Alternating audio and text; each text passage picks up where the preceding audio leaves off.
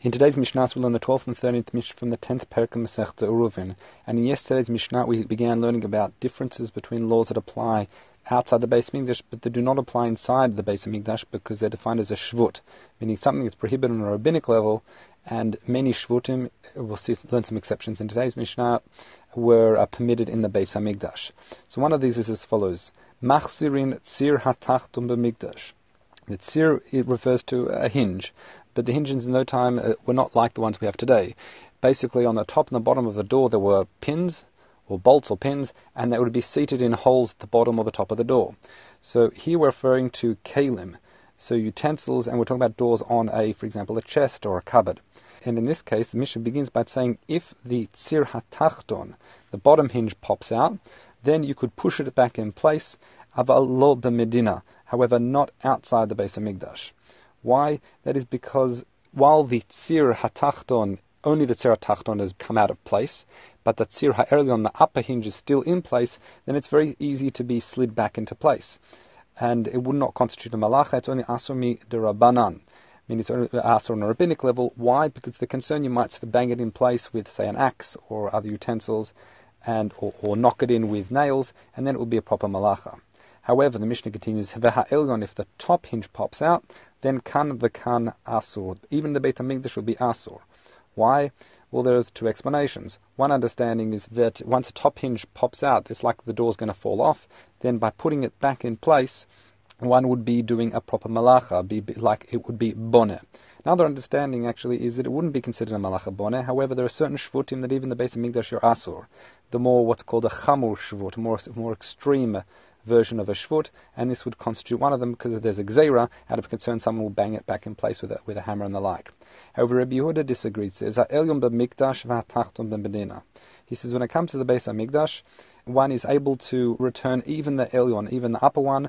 Why? Because he understands ein binyan bekalim. He says it would not be the malacha of boneh, it would only be asur mid'Rabbanan, and the Beis Hamikdash, as we said, would not cause a shvut. However, the hatachton b'medina, meaning outside the Beis Hamikdash where shvutim do apply, then one would be able to return the bottom hinge that popped out, because again we explained that due to its location and the fact that the door is still in place, it would be easy to pop back in, and therefore there's no concern that someone would then come and do a proper malacha of the Torah, like banging it with nails and like. However, if the top one popped out in the Medina, it would be forbidden to put it back in place. Let's continue now with the 13th Mishnah. Machzirin retia b'mikdash. One is allowed to return a retia. Aval benina. What are we referring to? So retia is like a plaster or a bandage of sorts that has some sort of ointment or cream on it. So the concern is outside the Beis Hamikdash, there's a gzeira against putting such a retia on, such a bandage with the cream or the ointment on it, because we're concerned that someone might do what's called memareach, they might smear it, and that will be part of the malacha of memachek, which is a malacha on Shabbos. So therefore, in the Medina, even if someone had an existing one there and took it off, he wouldn't be able to put it on. However, in the Beis Hamikdash, one would be able to, because it's only a shvut, it's only asur mid'Rabbanan. And in this context, it is important for the kohen to remove it.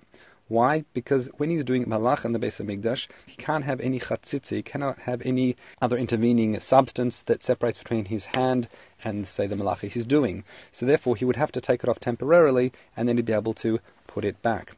However, the Mishnah continues, in betchila, however, if we're referring to someone who didn't have a bandage on at all, then kan v'kan asur. Then both in the Beis Hamikdash and outside the Beis Hamikdash, it would be asur. Why inside the Beis Hamikdash is it now asur? That is because, despite the fact we said a shvut, and this the Rabbanan is mutar in the Beis Hamikdash, that is when it's for the needs of the Beis Hamikdash itself. However, in this case, since he didn't have one on initially, and he simply wants to put it on, that is his own personal need, and not the needs of the Beis Hamikdash. The Bartanura here quotes the Gemara that adds that the situation outside the Beis Hamikdash, where the Chachamim said it's prohibited to put back a retia, put back this bandage on Shabbat, is only if it fell off or came off and fell onto the floor. However, if the person removed it and is still holding it in his hand, or even put it on top of a kli, on top of a utensil, then he would be able to return it to its location. Let's learn the next case. Koshrin nima b'mikdash. Here we're referring to the harps or lyres that were used in the Beis Hamikdash. And one of the nimim, one of the strings, broke on Shabbat.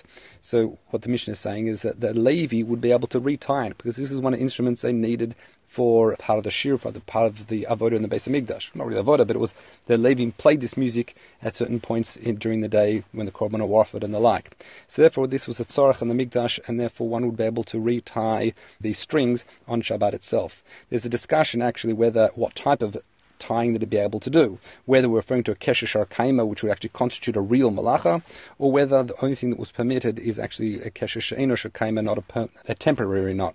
But that's the Kati Satsa, there's a machlok between Rashi and who got the Bartanura.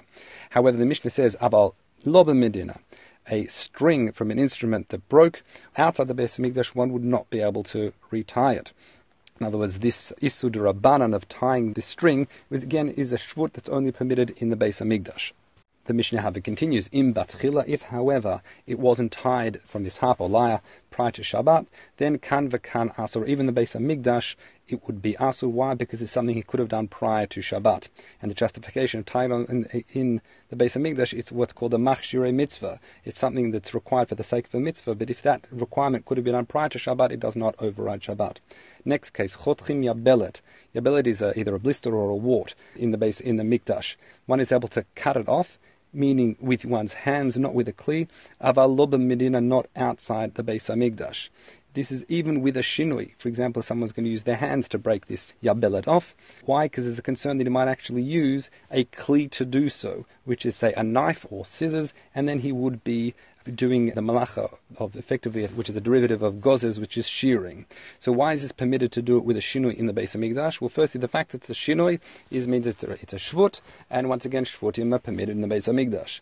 But why is this particular shvut allowed? Well, that is because there's two explanations exactly what blister we're talking about. Either it's one that's on a kohen, which invalidates him from serving, and therefore we can remove it to enable him to do now the avodah, or we're referring to another explanation that Bartanura cites, is that we're actually dealing with an animal itself. And this particular blister is a mum for a korban, meaning it's a blemish that invalidates his korban from being used, and removing it would allow one to offer this korban.